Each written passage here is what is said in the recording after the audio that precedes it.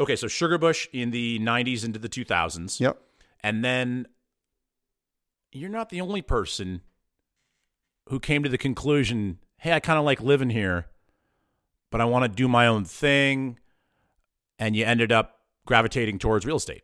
Yeah, and I kind of got into real estate by accident. Not going to be all snow. A wintry mix is forecast for the listening area.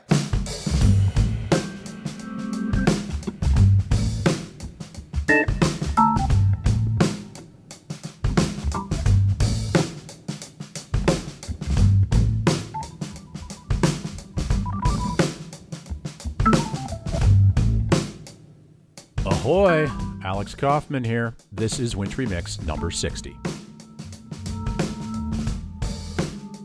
This time around the bull wheel, we've got Doug Mosley, which I now know is pronounced like Johnny Mosley. He's a realtor in the Mad River Valley with a bunch of volunteer pursuits and a history up at Sugarbush. Reminder that the Wintry Mix voicemail line is 802-560-5003. You can always chime in there with your question or rant or whatever. I'll find a way to get it on the show. Also, the email is alex@wintrymixcast.com. Stay in touch and feel free to invite yourself onto the pod. In case you're new, you should know that the pod has been around since 2015. There's a deep archive to enjoy, and that as of this fall, it's now locals and visitors to my home studio in Waterbury Center. That means Mad River Valley, Waterbury, Stowe folks, and anyone else who wants to come and hang out. Episode 55 and beyond is the new vibe.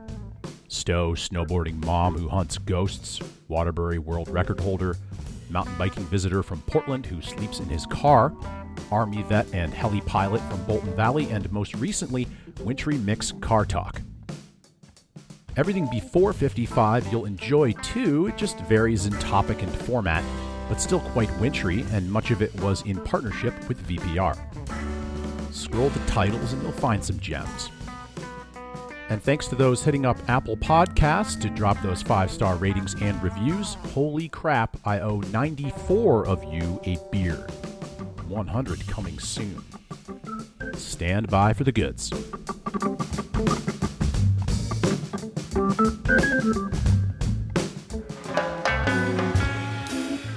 Wintry Mix episode 60 is brought to you by the Williston, Vermont-based Shredder Squad at Ski the East. As an alumni of the Wolfpack, I can attest to the avalanche of holiday shopping scores coming at you. Come on now. Christmas shopping sucks. Instead, visit skitheeast.net, load up your cart with hoodies, hats, drinkware, women's, men's, kids, stickers, flannels, sweaters, whatever. 100% designed from scratch by ski bums to help you keep the shred alive. skitheeast.net.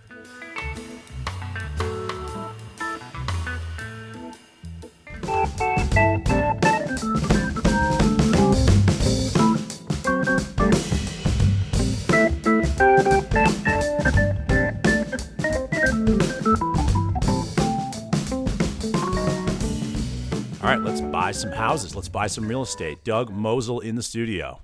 How are you? I am well. Did I pronounce it right? It's Doug Mosley, but that, Mosley. it's pretty close. And I've heard it's not even the worst thing I've been called today. So, so I found you. You found me. It was a random, I think, Instagram notification somewhere. But I've been wanting to have somebody from the real estate sector on the pod now that we've kind of localized it. And the Mad River Valley is an area that I guess I know a little bit less about from a real estate perspective because I don't constantly check it out on Trulia like I do Waterbury. right. Sure. So you've been in the real estate business in that area since when? I got into real estate in 2005. So it's been 14 years, something like that. 2, 3, 4. Yeah, 2005 I got in. But in the valley longer than that. I moved to the valley in 1994 to be a ski bum. 24 years? Yeah, 24 26? years. Yeah, 24 years. Yeah, I think wow. that's right. Yeah, I graduated from college in 93, and I was kind of bumming around. My friends were all going back to graduate school. I didn't really have that kind of gig with my parents, so I came up here actually to go back to grad school and establishing residency, and found the ski business and kind of fell in love with it. What did you do that first season for work? I was a lifty. Okay. I still work at Sugarbush. I full disclosure, I've bounced in and out of about every job I could probably have at Sugarbush, but I started there as a lifty, and it was a great ski bum job. I got 120 some odd days of skiing in that year. Do they move you around a lot when you're a lifty, or they kind of get you into one or two lifts all the time? Well, I was fortunate. I started training with another lifty who's now the vice president of operations up there. And is that Hammond? Yeah, John Hammond and I were lifties together my first year. Oh, wow. He was a second-year lifty, but he became a patroller that year, and I stayed on as a lifty, but I was the Castle Rock lifty. Ooh, that's fun. So I got to meet all of the Castle Rock characters. John Egan was sort of like right at the end of his heyday as a Warren Miller guy, and he was always there every day on snow days, and he'd show up with his little pack, and then there'd be 100 people chasing him, and they'd say, "Hey, is Egan up here?" And they'd head up the lift, and that was kind of a good gig. I spent the whole summer there. It was a good snow year, and it was. I kind of learned how to ski for real there. I'd always been sort of a kind of a hack, and so I kind of taught me how to really ski. And that was the old Castle Rock chair. The one that's there now was replaced. I don't know the year. It was my last year in management there, which was 2001. Okay. I was the lift manager there in 2001, the year we replaced that chairlift. I worked in the ski shop there. We were employees of Sugarbush for some overlapping time, which I guess happens to a lot of people in this area. Yeah, when I read your bio, I was like, we have to have run into each other from time to time, right? Yeah, so I was tuning skis in the old Gatehouse Lodge. Yeah. Probably 99. Yeah. 1999. Chris Bertrand was my boss. Yeah, I remember Chris. He worked for ASC guy. Oh yeah, this was all ASC. He must have worked with Peter Koval. Must have been one of the tune guys. I think he was my direct boss. Yeah. And then Bertrand was above him. Yeah. Kind of thing. We used to roll in with back then it wasn't PBR. It was, a 24 of some sort of cheap beer every other weekend so we could get our skis tuned. That was our credit system. I probably had more than one of those, but I was probably only 20 at the time. But, right. Close enough. Okay, so Sugarbush in the 90s into the 2000s. Yep. And then you're not the only person who came to the conclusion, hey, I kind of like living here, but I want to do my own thing. And you ended up gravitating towards real estate. Yeah, and I kind of got into real estate by accident. I was always an outdoor guy. I always did things in the outdoor business. I guided canoe trips up north for years. The ski business was a good one at the time to kind of bounce back and forth because I could work at the ski area during the winter, and they didn't want people in the summer. They were trying to unload staff in the summer when they had no money to do anything. And so I'd take off and go guide canoe trips. And then, what ended up happening was kind of like everything. I started getting a little tired of the ski business. The hours were crazy. I don't get me wrong, I never felt like the ski business owed me anything. I loved it up there. I still do. But I kind of started wearing down and started looking for something else, and eventually got to real estate, by chance more than anything else, because the job that I left Sugarbush for didn't pan out, and I was living here. I owned a house here, and a buddy of mine was in real estate. And he said, well, Doug, and I had realized a long time ago that I'm not a particularly good employee. I'm not great at working for other people necessarily. And in real estate, it's kind of your own gig. You get out of it what you put into it. You really do work for yourself. Even if you work for a bigger real estate office, you work for yourself, and you somewhat can set your own hours. And meanwhile, I just had some kids, and being able to set my own hours was kind of nice, but I was always fascinated by the real estate business, and I'm fortunate. Realtors in the Mad River Valley can make a living just kind of working in the Mad River Valley. Name of your current agency is? Doug Mosley Real Estate. And it's the livemadriver.com is the URL? Yeah, that's correct. So let's talk about the local market. Yeah, sure. What's changing? What's staying the same? Short term, last 2 years, biggest change that you've witnessed. The condo market has gone from dead to pretty much off the hook. The condo market has been like this anchor after the crash. When I say crash, I mean 2008, 2009, 2010, when median sale of residential stuff tanked, condo market tanked, everything tanked. And gradually in 2011, 12, 13, each major sector of the condo or the real estate market has really improved. The residential market's fine. The land market is still a little bit sluggish, but the condo market just hung out there dead for years. And then 2 years ago, the market just caught. What do you attribute that to? I think that the condo market where we are represents the bulk of the second home market.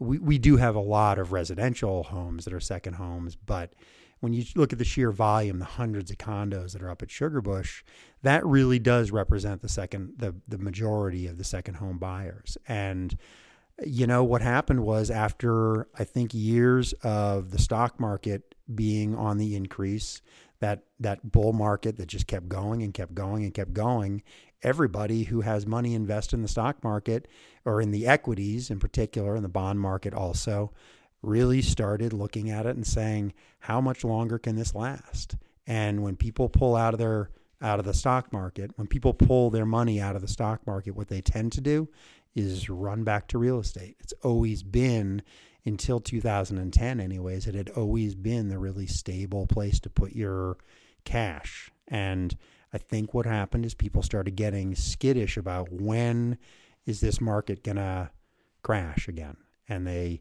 started pulling their money out of the equities and putting them into real estate. And condos are super easy to buy. This is what they cost. There's lots of comps. It's generally really stable because, if you buy real estate down in Boston, brownstone, they all sell for kind of the same thing. And so it's very easy to know what your property is worth. Around here, Waterbury included, residential houses, every one of them is a little bit different. They don't just sell because this one sold for that, this one sold for that, this one will sell for that. The condo market is the closest thing we have to sort of the apartment market in the bigger city, in Burlington, where you can really look at real estate in Burlington and know what it's worth kind of on a regression stamp. Like when you look at a sale, what the next three are that come on the market are going to sell for, because the last four sold for that. If someone's spending, just call it $200K on a condo, how much should they have in mind for association dues and taxes and everything that's kind of on top of owning that condo at a ski place, but everything that kind of gets attached to it? Yeah, it's not nothing. It's never cheap to own a condo. It's convenient, and what you're paying for is that convenience. And so when you look at a $200,000 condo, the amount of actual monthly outlay, if you put 20% down, and you're really outlaying, once you've paid your association dues, once you've paid maintenance fees, everything like that, kind of the equivalent of buying a $250,000 house. You're really going to pay between $4,000 and $6,000 a year in maintenance fees. If you're up at the ski area, meaning up at Sugarbush, most of those condos, there are extra fees. There's road fees, there's water and sewer fees that are added on to it. And so it can get expensive, but you're paying for convenience. And people who want second homes, most of them don't want to deal with plowing driveways, don't want to deal with mowing lawns because they're not going to be here much during the summer. And condos are just, it's the easy button. 2-bedroom condo, $200,000 plus fees. Has the public's adoption of Airbnb type things impacted actual transactions in your mind? I think it has, but I think positively. I'm not anti Airbnb. I know some businesses are, but I think Airbnb is sort of the perfect example of the free market. It was an inefficiency in the market. It was something that somebody came up with this idea, and people started running to it. And I can't tell you how many houses just in the last year I've sold to people who are planning on the Airbnb market. They're buying it because they know there's money to be made as long as they're willing to do their work. And that's the part I think that's a little bit unrecognized. I think many of the people who are running to the Airbnb market now are probably going to fall back a little bit. I think that it's a new thing right now. It's pretty exciting for a lot of people, but the people who are making money in Airbnb properties, most of them, they live here and they're doing the turnover between tenants themselves. They're basically absorbing some of the expense in the manner of time to them. And there's a burnout factor, I think, that we haven't seen yet. But for the most part, I think that it has had a positive impact on the real estate business because it's another reason to buy. It's another investment strategy that people are running with, and it's working for a lot of people. How many different realtors are there in the Mad River Valley, for instance? Boy, I would say that there are probably 20 realtors, something like that. It's a busy market, which is how people like me got back in the ski business. When the market crashed when the market tanked in 2009, I was a full-time realtor and my wife was a full-time stay-at-home mom to our 2 kids. And, suddenly you went from earning a pretty decent living to nobody was buying anything. Well, that's the nature of being that business, right? You have peaks and valleys. I mean, yeah. When are your peaks and when are your valleys? Can you kind of predict them? I used to think I could predict them, but I got to tell you, it's, yes, you can predict them somewhat. The winters tend to be a little bit less busy with residential sales. The fall tends to be very busy with condo sales because people are getting ready for the ski season. The traditional spring around here isn't busy the way it is in Burlington or the way it is down country.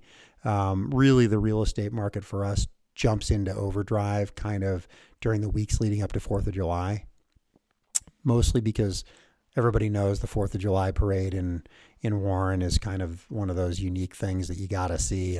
And it's kind of one of those few times during the summer when everybody who is involved in that valley during the winter, that if they're going to come during the summer, that's when they come. And so the real estate agents all really try and get their properties ready to roll by the 4th of July, whenever the weekend before 4th of July is. And so that part of the market, it really kicks into drive in June and rolls right through the end of October. And then things get pretty quiet through Christmas and New Year's. And then things start to pick up a little bit. But again, most of the people who are here skiing are here to ski. And when they're shopping for real estate, it's usually because the skiing stinks. And when the skiing stinks, eventually they just stay home until the skiing's better again. And so, do you spend most of your time dealing with buyers or sellers? Mostly buyers. In fact, when I went out on my own, I worked for a bigger real estate office for 10 years. And when I went out on my own, I gave some thought to just doing buyer brokerage entirely because I really do love working with buyers. They're fun. Your job is to find them what they're looking for. And in real estate, if you can't find somebody what they're looking for, it's a challenge. Your challenge is to find what it is they're looking for. Selling houses is I wouldn't say it's a lot harder, but there's a lot more factors. Homeowners just know what they want for a property. They aren't always going to agree with a broker and a broker's opinion of what their property's worth. And the gap between what the broker's opinion is and what the homeowner wants, that really identifies the biggest challenge in real estate.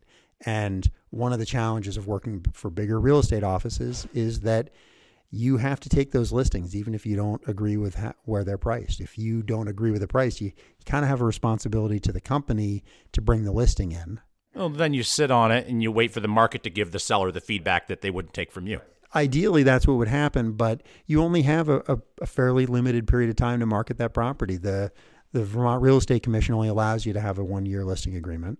And so when you take an overpriced property that you know is overpriced, you start to lose time quickly. And at the end of that year, if you haven't sold it, the seller doesn't remember that you said, I think this is a little overpriced. The seller remembers that you didn't sell it. And that's bad marketing. If you can't sell a property in a year, there's a problem with that. And so one of the things when I went out on my own, one of the things that I really decided that I was going to do differently was that I was going to just list properties for what they should sell for and not bring in overpriced properties just to have the inventory. You just end up doing work that doesn't have much ROI for you and doesn't help the seller and waste of time. And the problem, of course, the dirty little secret in real estate is that everybody loves having the bigger the office, the more overpriced properties you like to have, because if the house is worth $600,000, you have it listed for $800,000, you may never sell that house, but you can bring in all kinds of $800,000 buyers, and buyers run the market.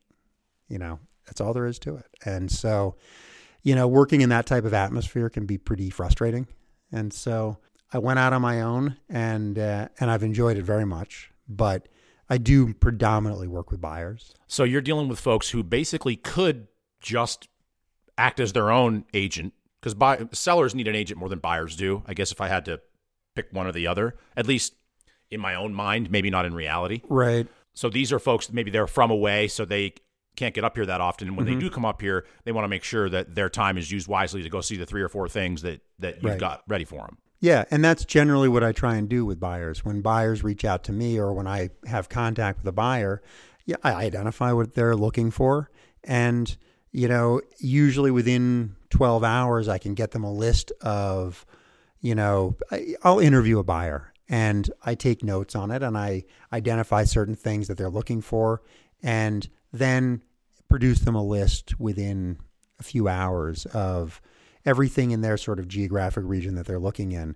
And then we start this process of winning away at them and try and get that list down to 4 or 5 properties. You can't see more than 4 or 5 properties in a day and really get much out of it. They'll start to look the same and you get tired and, you get hungry and everybody just starts to fade. And so we try and make the first day 3 or 4 properties. It gives me a real sense of what they're looking for. I try and jump in the car with them and drive around with them so that we're actually having a conversation about real estate. By the end of that day, I can usually have a much better idea of what a buyer is looking for.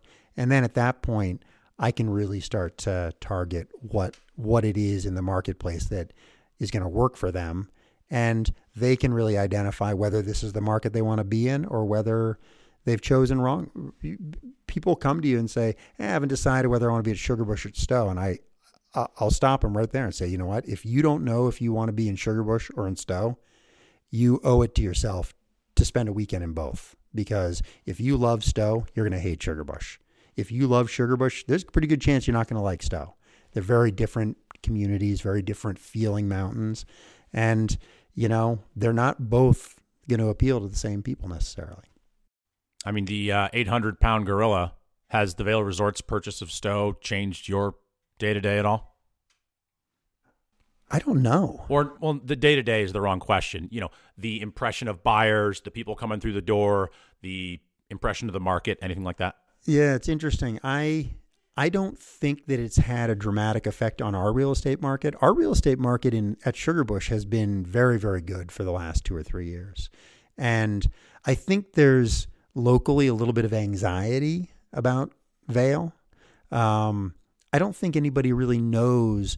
It's more ski area anxiety than anything else. I certainly think that Win Smith, who owns Sugarbush, has a reason to be concerned. I've personally never felt like we were going to lose people to Stowe. I think people are either Stowe skiers or they're Sugarbush skiers. If you own a home in the valley, why would you go up to Stowe? But, I certainly think that if I was a ski area operator running an independent ski resort 25 minutes from now it's a Vail property, I'd be a little bit nervous. And, there's no way around it. Sugarbush is the driving force of the economy in the Mad River Valley. People can say all they want that they have an independent business that doesn't really rely upon the ski business, but Sugarbush is the lifeblood of the Mad River Valley right now. And I don't see that changing dramatically. And so as Sugarbush goes, we all go. And when there's a bad winter, we all feel the pinch for sure. And you can see it in the buyers, in everybody. A lot of new restaurants opening up in your area. Yeah, pretty exciting. I was just talking to somebody. I think aside from one restaurant on Route 17 that's closed, I think every restaurant is in business. All these restaurants in the Valley that have, every year there's a couple that close, a couple that are open. This year it seems like pretty much all the restaurants are open. There's a couple of new ones that have opened. It's pretty exciting. Yeah, somebody's coming into the Big World place too, right? Right on the corner? Yeah, so there's a place called Sage opening there, and I think that's going to be Mediterranean food. And they are being opened by somebody who owns another restaurant and inn, the Hideaway. They bought the Hideaway a few years ago. They've been running that very well and successfully, and they've been doing terrific. They're so pumped about the feel and the vibe in the Valley that they invested in another restaurant. They're opening this place, and we got Worthy Burger 2 just opened up, it's right across the street from my office, and I haven't been. Oh man, I haven't been to eat there yet. I lived in Royalton before here, and we had the original down there, and it's already on my list. There'll be a trip down just for Lawson's and Worthy Burger 2. Yeah, nice. Well, I walk in the door. I've been in there a million times because I keep walking in and say, "When are you guys opening?" We're not sure yet, but now they're open, and I've been so busy, I just haven't had a chance to get in. But I'll be there soon. So when you have to fire a client, what are you firing them over? I prefer to never hire them. Yeah. You see it coming? You know pretty quickly if you're not a fit. I have fired one client, but it was over more of an ethical thing than anything else. You have to, if you're a buyer in the real estate market or a seller, you have to trust the person you're working with exclusively. And if you haven't developed that sense of trust within the first hour or two that you're together, it's not going to go well after that. If you can't establish a sense with a new buyer in particular that you know exactly what it is that they're looking for and that you can help them find it, if you haven't established that pretty quickly, you're not going to have a long relationship with them. And usually they fire you. And sometimes you don't know if you've been fired for a few years. What's the most expensive thing on the market in the Valley right now? There's a house up at Sugarbush, up at Mount Ellen, that's listed for $2.5 million. As opposed to Stowe. I mean, I wonder what the most expensive is in Stowe. It's probably $15 million. Yeah, there's some huge ones up in Stowe, but it's funny because, cost and value are two very different things. And this house up at Mount Ellen that's on the market for 2.6 or 2.5 million, it probably cost them 2.5 million to build that place, but the market doesn't support it. And the reason the market doesn't support it is because you have to have the type of buyers who are willing to pay whatever it takes to be there. And I don't know that Sugarbush has become that type of place yet. It's not Telluride. People in Telluride will drop $5 million on a pretty ordinary Cape in a great location, just because it's there. We aren't Telluride. So if a listener, we'll start with the single family side. Mm-hmm. They're looking at houses in the 200 to 300 range because that's what you're doing if it's kind of your first house and you want to settle down and things like that. 3 things they should make sure they keep in the back of their mind before they decide to buy that house. So the tough thing about the market in the Valley is that it is a second home market, and the second home buyers drive the price. And so where the median home price in the Mad River Valley or in Vermont is $225, in the Valley it's $325. And so first thing they're going to have to remember is that if they want to be in the Valley, they're going to be shopping out of their price range a little bit. There isn't really a $200,000 to $300,000. There's not a $200,000 to $250,000 market. At $275,000, they can buy a house that maybe needs a little bit of work, won't have a garage, maybe doesn't have a basement. You really don't get both of those things up until like $325,000 to $350,000. So that's the first thing, is that the market you're $100,000 above the median for the rest of the state. Still cheaper than Burlington. That's true. Still cheaper than Burlington. And interestingly enough, I was showing houses to somebody in Burlington last week, a person who's leaving California to get away from wildfires, believe it or not. They're done with it. That's a new buyer persona. Yeah, interesting. I asked them, I was like, so what on earth? We're looking at houses, we're driving up snowy roads, and they seemed undaunted by it. But I asked them, I said, what on earth is driving you to move from California to Vermont? And she said, well, you've seen the news, haven't you? And I said, well, recently. And she's like, that's not recent. That's constant. And she said, we haven't had a major fire in our area for about 40 years, but it is a tinderbox. She said, it's just stressful, and, climate change is real. And, not that it's not affecting us here in Vermont, but I think they just want to be someplace where the climate is a little more normal. And we started looking up in Chittenden County, and, up there, I don't know what the median is, but, we were looking at, houses there for, $500,000, and they're nice houses, but not exceptional, just pretty ordinary houses in the $400,000 to $500,000 range. So it is a crazy market up there. How many sales are there in a month in the Valley? Like how much, what's the level of action? We do on average, in an average year, there's 70 to 80 residential sales and when I say the Valley, I mean Waitsfield, Warren, Fayston.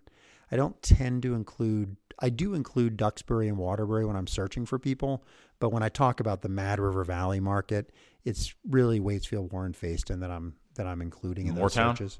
Moortown, yeah, absolutely, but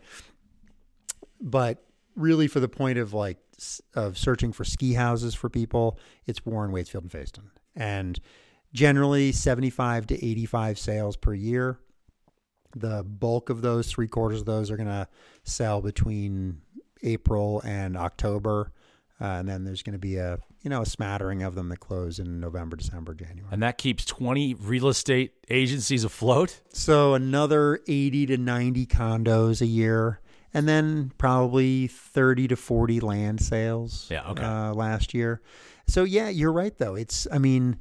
I'm not selling the majority of properties for my, I'm the only person in my office, so I'm obviously the top seller in my office, which is nice. But there are certainly the lion's share of the sales are happening with a smaller number of realtors, and then there's a lot of people who are just kind of in it as sort of a boutique job. They do a few. Yeah, they do a couple sales a year, a few sales a year. They have other jobs that they do.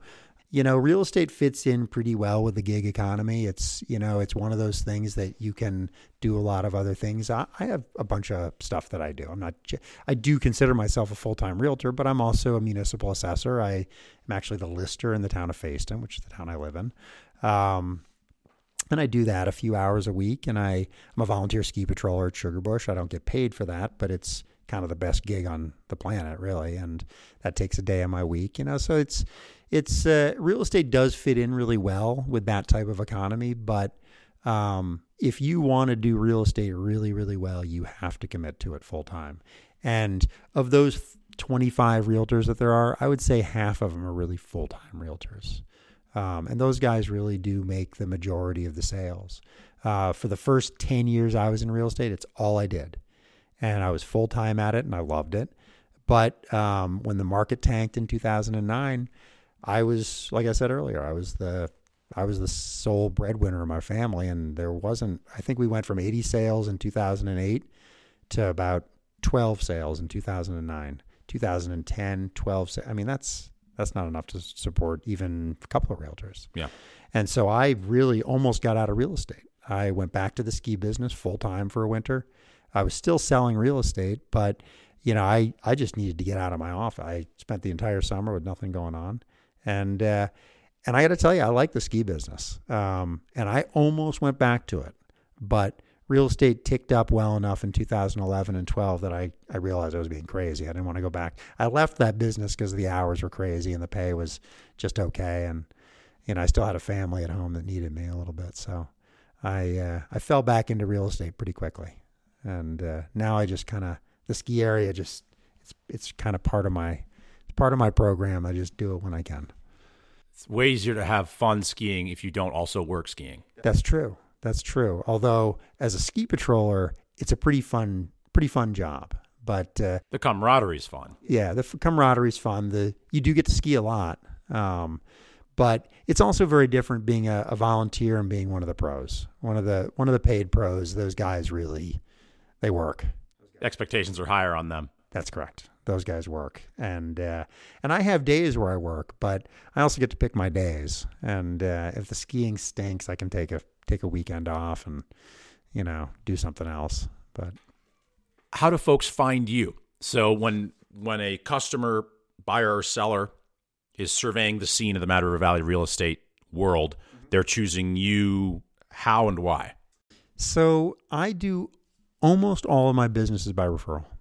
And it wasn't intentionally done that way, but it's just kind of the way real estate works. Most people don't buy 8 or 10 houses in their life. And so when they come around, when they've got a friend who's looking to buy or sell, they generally say, hey, who did you use as your realtor? And so you naturally fall into a pretty good referral cycle. And so I do advertise. I do a fair amount of marketing. I've been working a little bit trying to get better about social media and stuff like that. But for the most part, the majority of the buyers and sellers that come to me have been referred to me by a former client. What's the craziest shit you've ever seen in someone's house? Oh, I see crazy shit all the time. And what I've learned is that no matter how many times I have confirmed an appointment, I always knock on the door and I always open the door and say hello and make sure nobody's there, because I've had people walk out of the shower. I've had people passed out in bed. I've been showing houses and had my client's kid go upstairs and come down and say, there's some people in bed upstairs. It's people forget. Maybe they don't forget. Maybe it's part of their thing. I don't know. So you mentioned some of your other pursuits locally. Yeah. All the volunteer pursuits are what? I got to tell you, I love volunteering. And for the longest time, I kind of defined myself more by what I volunteered for than by what I did for a living. I love my job, but I'm a volunteer fireman. I've been a volunteer fireman for 21 years. You gotten called out on some big ones? Yeah, we've had some big ones. We've had some good saves. We've had some not so good saves. We have 75 to 80 calls a year. And I would say more and more of those are becoming CO calls, false alarms, things like that, which is good. There's been a pretty active attempt to get functioning smoke detectors and CO detectors in these houses, and actually the real estate laws now require there to be a verification that there's a functioning modern CO and smoke detector combination in all the houses and condos that you sell. And that really has done a good job of preventing a lot of pretty catastrophic fires. Of course, the Mountainside fire a few years ago is one that stands out in a lot of people's mind. We lost 36 condominiums in one fire. Yeah, I remember that one. We had 5 fire departments respond to that. That was a worst case scenario, the one that we always trained and practiced for, which was, what about President's Week when all the condos are full and all the parking spaces are taken up and all the snow banks are squeezed in and there's no room to get in there with a fire truck? Well, because if I recall, the further up you get, right, it's harder to get the water you need as you get further up the mountain, and people are building up these switchback roads, right? Yeah. Am I wrong here? Well, the roads are tough. The water is always difficult. We have a really good network in Warren of hydrants that all actually come off of the domestic water system. And so there are hydrants everywhere, and you open it up, you've got water. But you need to switch over to the snowmaking system pretty quickly, because you'll drain that domestic water system very quickly. And that's actually what happened in that Mountainside fire, was that we got up there, we tapped into the hydrant system, we had water on the fire pretty quickly. But it was, if you remember, it was really cold. It was like 20 below zero. And just at some point, knowing that they're pushing water up from the Mad River Pond, which is the snowmaking system, they're pumping up to you, and you have to switch over to those snowmaking hydrants. And just in switching over at 20 below zero, you don't have much time, and things freeze up. And that was a tough one, because, we did run out of water in that fire. And it was because we were we had to keep water on this fire, but we also had to switch over before we ran out of municipal water. And that's what happened. We ran out of domestic water, and now we had to switch over, and the hoses were all full of water, and the hoses froze. So before we let you go, if you could tell all the other real estate agents in Vermont or the Mad River Valley or anywhere to stop doing that, what would that be? You ended on the thing that we probably should have started with. I could have gone on and on. One of the things that just drives me crazy is overpricing properties. It is the worst disservice you can do to your clients. Is that always just driven by the seller, or why else do they do it? No, I think that there's 2 types of realtors. You can have a realtor who tells you what you want to hear, and you can have a realtor who tells you what their opinion is. And don't interrupt a realtor who's giving you their opinion, because the opinion is what you're paying them for. You haven't paid them yet. You're not going to pay them until they sell your house. But, you know, if a realtor comes in and says, what do you want for your house? That is the wrong realtor for you, because that guy is going to tell you what you want to hear. And if you say, I want $800,000, he's going to say, let's list it for $800,000. And for the reason we talked about before, and there's going to be plenty of $800,000 buyers. They may not buy that house, but they're still going to buy a property, and that realtor is going to make some money off of it, even though your house is sitting on the market. You can either be a house that sells, or you can be a house that sells other people's properties. And when you're overpriced, those properties get shown to people who are thinking about another property.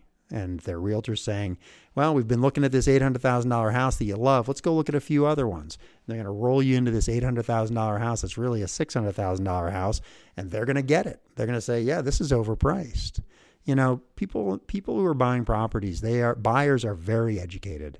There's so much technology out there that allows buyers to see what's sold, see what the market is. They know, they're not idiots. And buyers know when a property is overpriced. And you can, as a seller, want more for your property all you want, but it's really not more than the market supports for it. And when you overprice properties, you mislead sellers, you mislead buyers, and you create an artificial length of time on market that affects the trending in real estate. All of that stuff is linked together. And when you overprice a property, it just hurts the market, it hurts the buyers, and it hurts the sellers. Sellers get screwed.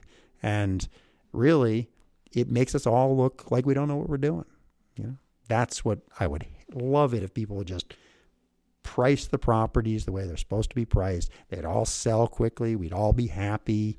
We'd all have happy sellers. We'd all have happy buyers. We'd all be making more money. None of us would have to explain to our clients why their properties aren't selling. They're always not selling because they're overpriced. It's always because they're overpriced. Well, I guess that boils down to whether the seller gives a damn or not. If the seller is patient and doesn't care and likes the idea of overpricing and sitting and waiting, I mean, if they're impatient, they'll drop it.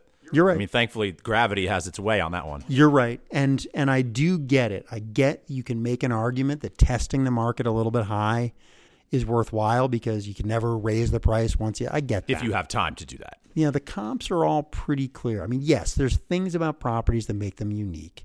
No two houses are really the same. But for the most part, you can look at a market and you can look at a style of a house and you can find 2 or 3 pretty good comps, and you can get within $25,000 of a pretty reasonable and educated listing price. But if you're $75,000 above that, everybody knows it's overpriced, you know. So, but you're right. You can't, you know, sometimes there are always other factors. You know, if you have a $500,000 house and everything that's on the market for $500,000 is inferior, there's always going to be an urge to try a little higher. And you start looking at all the houses that are competing at 600 and it's better than those. And so now you're stuck in the trap. And the trap is to start competing with houses that are inferior but priced higher. And the trap is that they haven't sold yet. And so when you're pricing based on houses that haven't sold, they aren't really giving you any indication of what the market is. It just gives you the indication of what the sellers want for those properties. So the best thing you can do is look at the best 3 or 4 properties that have actually sold and compare it to those, because those really that's market data. Whereas properties that are on the market, they aren't really anything. Has Zillow and Trulia made your job easier or harder? I think it's made my job easier. People really have those websites are great. They're not the whole Zestimate. I don't get that. The whole this is what your property should be listed for.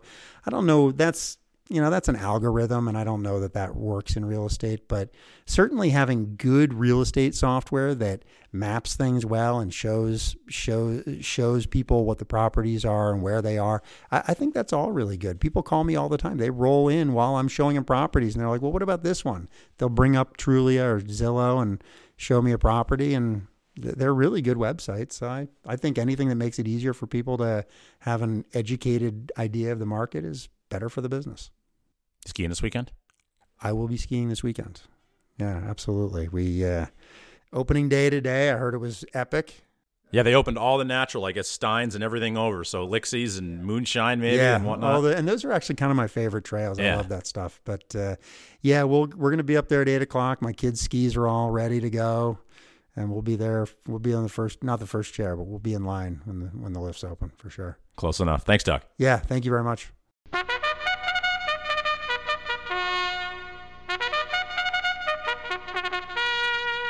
And it's rant time. Once or twice per year, ski areas in my vicinity, or anywhere, find themselves in a pinch. They've got a problem on their hands that they'd like to be able to be straight with the locals about, but doing so would alert 90% more people than needed to the issue.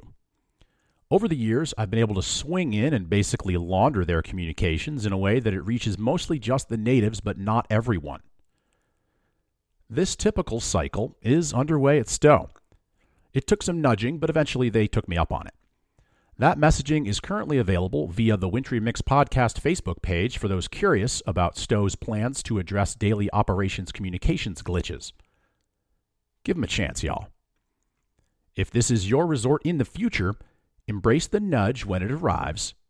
There's value in the guy that used to run communications for 4 mountains in 3 ownership groups, but now just has a hobby podcast on the topic. End of rant.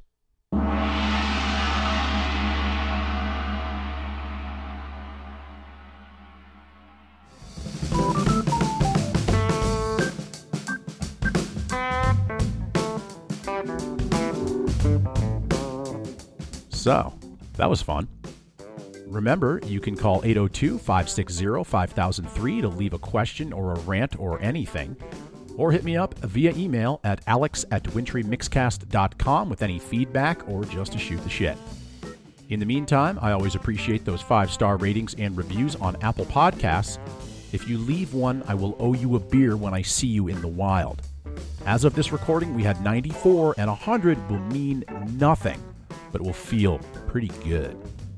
Follow on social at Wintry Mixcast, or better yet, share an episode, and tell a pal about the pod if they've been missing out. Goodbye.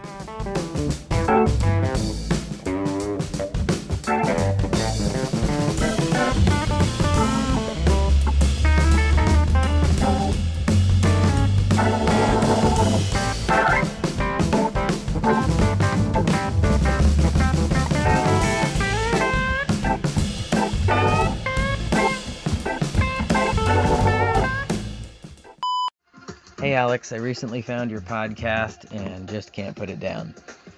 Needless to say, I take to producing shit in the way that accidents look for a place to happen. The thought here is, would you please talk about some of the differences that one should take into consideration before coming to Vermont to ski or snowboard, especially when the Southern Rockies is the only mountains you know. I learned to snowboard in 2014, and since then I've enjoyed fantastic powder days at Wolf Creek, riding the fabled corn of Purgatory, the majestic views and film snobs of Telluride, to the hypothermia-inducing winds of Santa Fe, New Mexico. I had an interesting experience there, which I'll skip, which reminds me of another time at Purgatory. Halfway up the mountain, I was riding one of those upside-down Mary Poppins umbrellas, the 2-seater with the pole in the middle. Had one of those elevated landing pads, and while I was ready to get off at the top, I was very much unaware that part of my jacket or backpack had fastened itself to the lift. And when I went to launch, I failed. Until I was 9 feet in the air and gaining. Good times learning. As fast as I learned to ride more technical areas, I just took way too long to get off the damn lift, much to my chagrin. My mountain of choice would have to be Wolf Creek. I know it's small, but it's powdery. The Alberta lift is absolutely my favorite trip to the top. Keeps me in the trees all day long with plenty of hidden gems. I live for the stash. I started skiing last Thanksgiving when my beloved Burton antler board took a core shot that needed some immediate care. I went to Ski and Bow Rack in Pagosa, and one of their skillful techs patched it up over a couple days. Meanwhile, I rented some of their skis. Never tried it before, but he talked me through it, and by day one, I was skiing backwards. This Christmas, I'm looking forward to sharing the Gnar with the love of my life, and the stoke, needless to say, is getting all over everyone near me. Unfortunate for them. If my wife hadn't bagged me when she did, I'd probably be living in a van down by the Mad River. Thanks so much for doing Wintery Mix and Pod Sam. Oak Nuggins, this has gone on long enough. Alex Page. Thanks for the submission. Thanks for listening. Sounds like you went deep into the archive. So, to the original question, though, decide if you can handle below 0 temps. If you can't, then come in March or April. Also, decide if you want to hit many resorts or just 1 to 2. You could kind of go either way because things aren't that far from one another in this area. Be sure to hit some modern resorts and some throwback spots if you can. And if it's raining, ski that day. It's never better the day after. Okay, good luck.